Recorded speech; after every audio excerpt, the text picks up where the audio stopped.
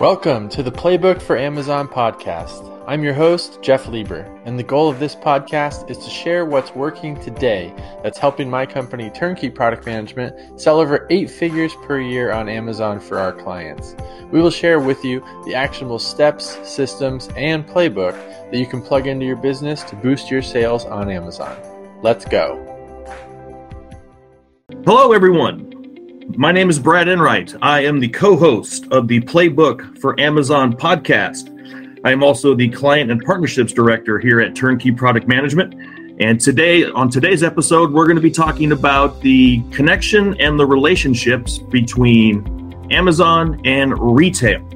And to dive further into this topic, we are joined today by a good friend of mine, Johan Jacob. Johan is the founder and the president of a great company called Retail Bound that he started in 2006. So he's got a vast amount of experience in the retail world. Prior to starting Retail Bound, he spent some time in manufacturing, so he knows that side of it.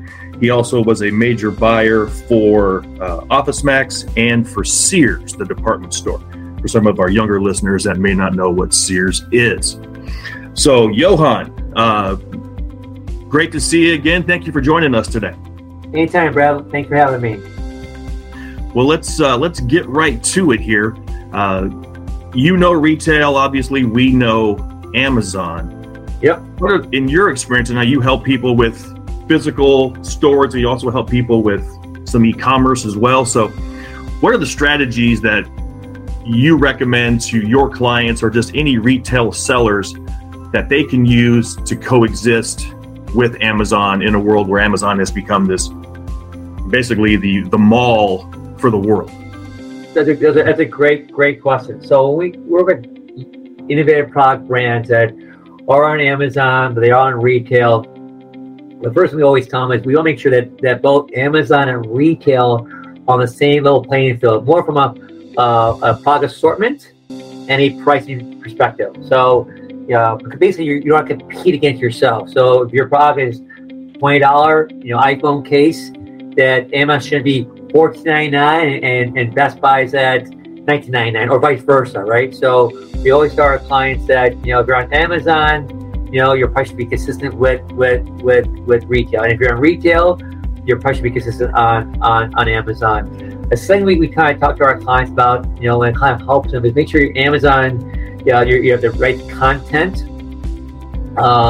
and you're monitoring your reviews, because obviously retailers look at your reviews. So if your rating goes down from a 4.2 to a 3.6, that can affect your retail standing as well.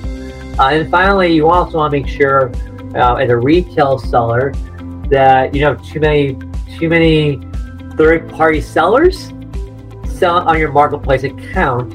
Right, where now they disrupt your buy box strategy and cause channel conflict. So when we work with clients, we want to make sure that they're pricing consistent. They have too many third parties selling access to the catalog. They have A+ content or hand-brand content, and their reviews are solid and positive. Okay.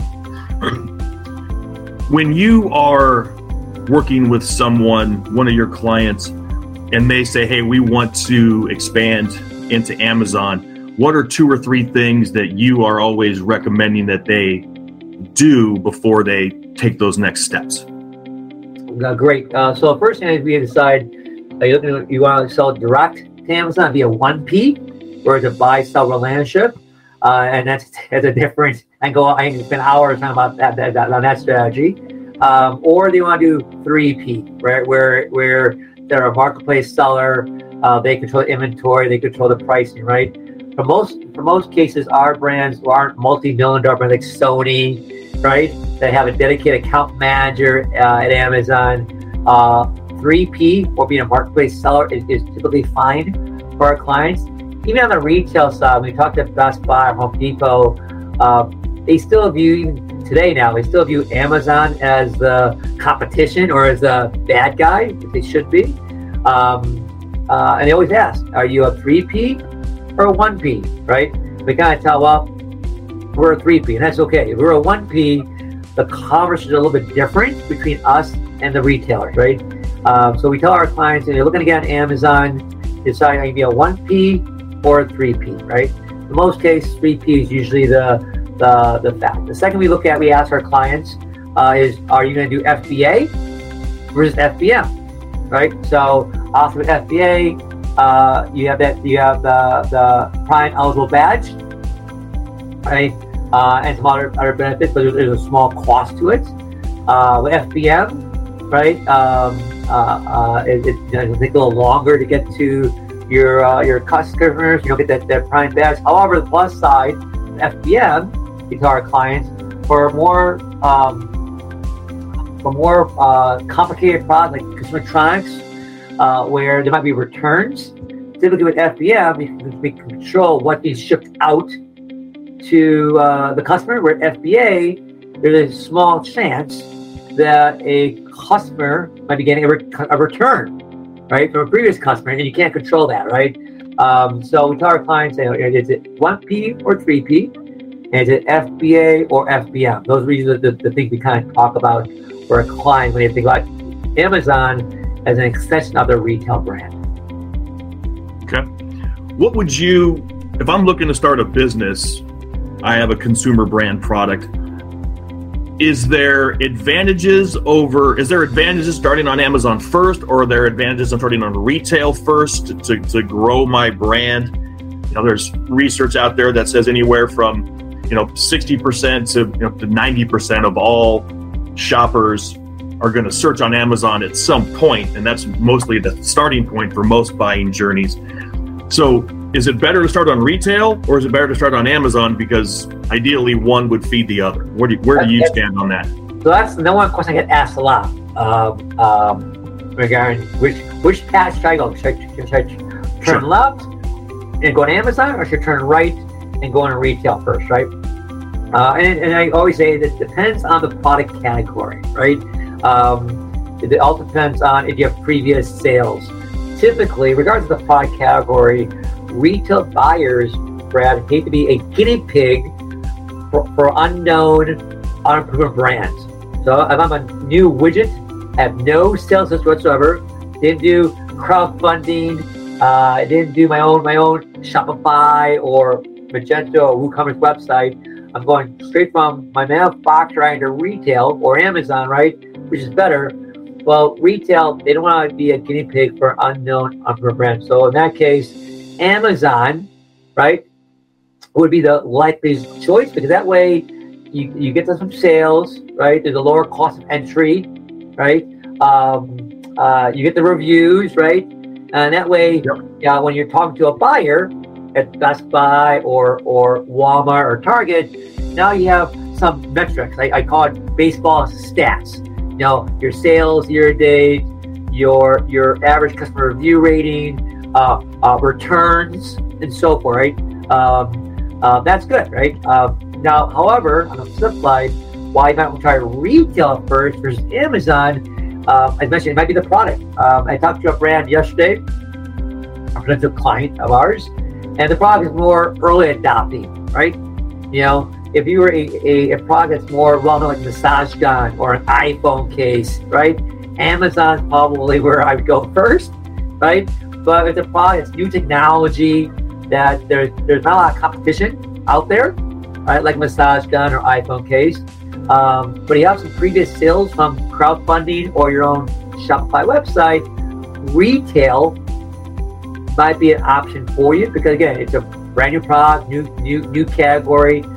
The retail might be an option for you in lieu of Amazon.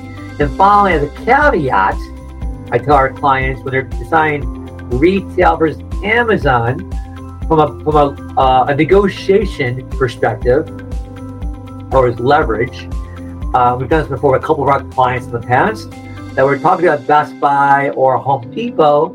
We'll say, listen, if we have an opportunity to get in store, right, a couple of stores, or get on or have premium placement online, they will delay get Amazon, give you Home Depot a 3-month or 6-month head start over Amazon, right? Okay, so there are options, or of delaying Amazon to negotiate with Best Buy, Home Depot as an option. But yeah, it depends on the product category, depends on product saturation and so forth. Either you go left to Amazon or go right into retail. There's that saying, they say retail is dead. Retail's not dead. You go to the mall. You're killing me, Brad. It's not dead. You go to the mall, there's people there. Where do you see, not just a year from now, where do you see the future of retail, and how do you prepare, and how are you starting to prepare your business and your clients for the future as Amazon continues to, grow and stay in the picture? How are you preparing your clients so they can, sustain their business over the next 5-10 years? Great question. So 2020, honestly, definitely shook up a lot of retailers, and good and bad.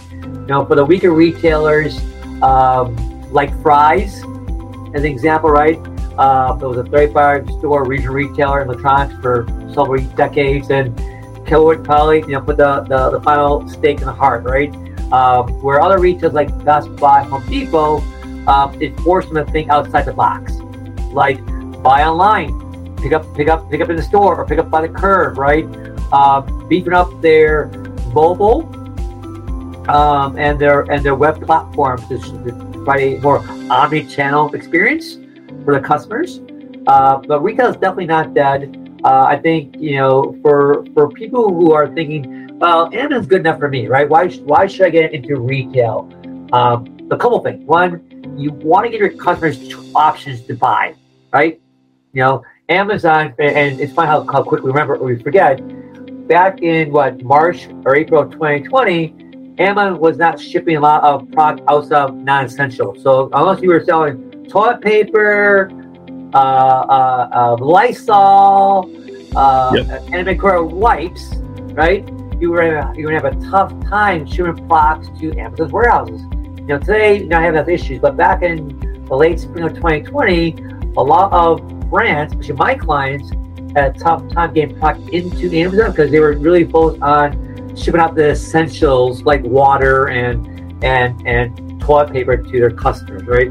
I also say, when you go out to retailers on your where to buy page, like having Best Buy or Home Depot, it gives you credibility or legitimacy as a brand that, hey, I'm on Best Buy, I'm on Home Depot, on Amazon, where it's a free-for-all, where anyone really can get on that website, give or take. With Best Buy, Home Depot, as an example, it's a creative assortment.